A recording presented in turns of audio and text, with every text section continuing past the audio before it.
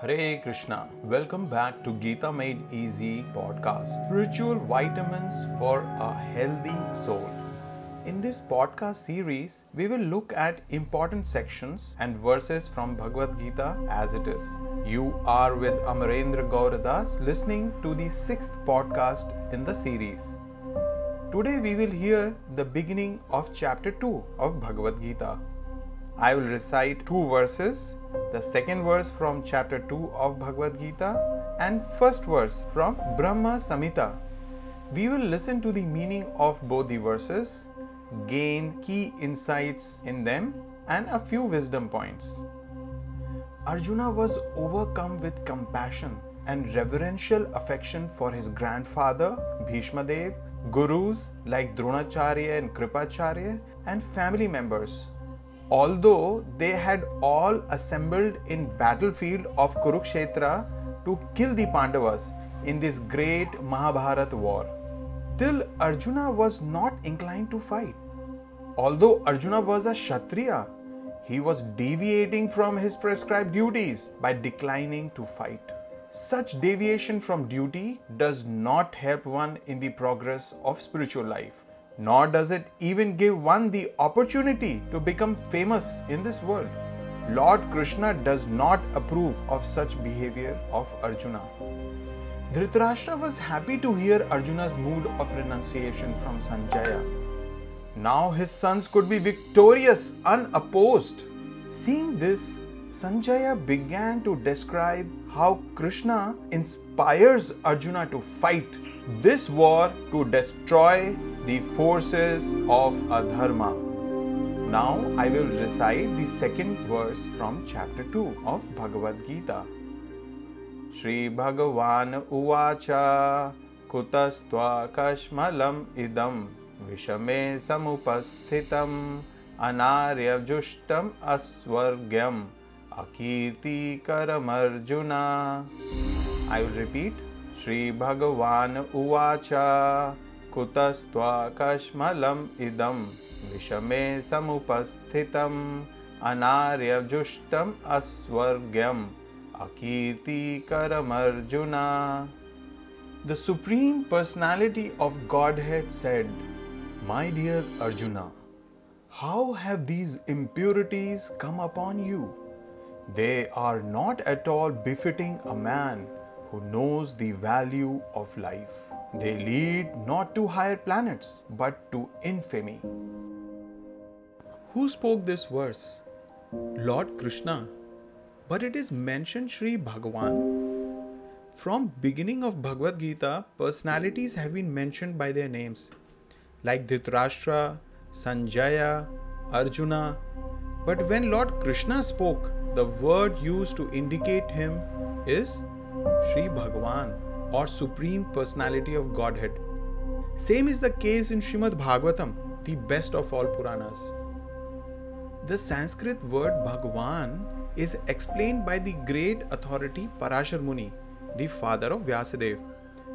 The Supreme Personality of Godhead, who possesses all riches, all strength, all fame, all beauty, all knowledge, and all renunciation, is called Bhagavan.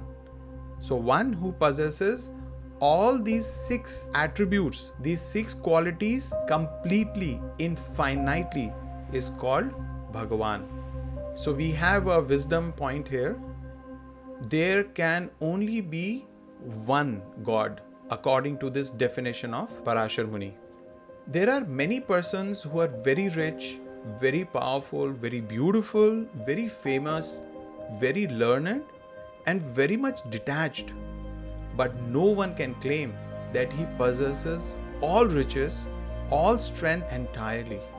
Only Krishna can claim this because he is the Supreme Personality of Godhead. So we have another wisdom point here. An ordinary living entity may have wonderful qualities and abilities, but they are limited. God possesses all the qualities unlimitedly. Therefore, the ordinary living entity can never be God, nor can God ever be an ordinary person. God is always God. Therefore, it is concluded in Brahma Samhita by Lord Brahma himself that Lord Krishna is the Supreme Personality of Godhead. No one is equal to him or above him. He is the primeval Lord or Bhagavan, known as Govinda. He is the supreme cause of all causes. So I will recite the first verse from the 5th chapter of Brahma Samhita. Ishvarah Paramah Krishna Satchidananda Vigraha Anadiradir Govinda Sarvakarana Karanam. There are many personalities possessing the qualities of Bhagavan, but Krishna is the supreme because none can excel him. He is the supreme person and his body is eternal, full of knowledge and bliss. He is the primeval Lord Govinda and the cause of all causes. So we have another wisdom point. The cream of Vedic literature, Bhagavad Gita, identifies that one God as Krishna. Therefore, Krishna is not just a Hindu god or one of the gods, but is the supreme personality of Godhead of all living entities in this universe and beyond. So we have come to the end of this podcast. A quick review of what we heard. We heard 2 verses from chapter 2 of Bhagavad Gita and Brahma Samhita. We gained key insights and identified the following wisdom points. Number 1, there can only be one God by definition of Parashar Muni. Another wisdom point, an ordinary living entity may have wonderful qualities and abilities, but they are limited. But God possesses all the qualities unlimitedly. Therefore, the ordinary living entity can never be God, nor God can ever be an ordinary person.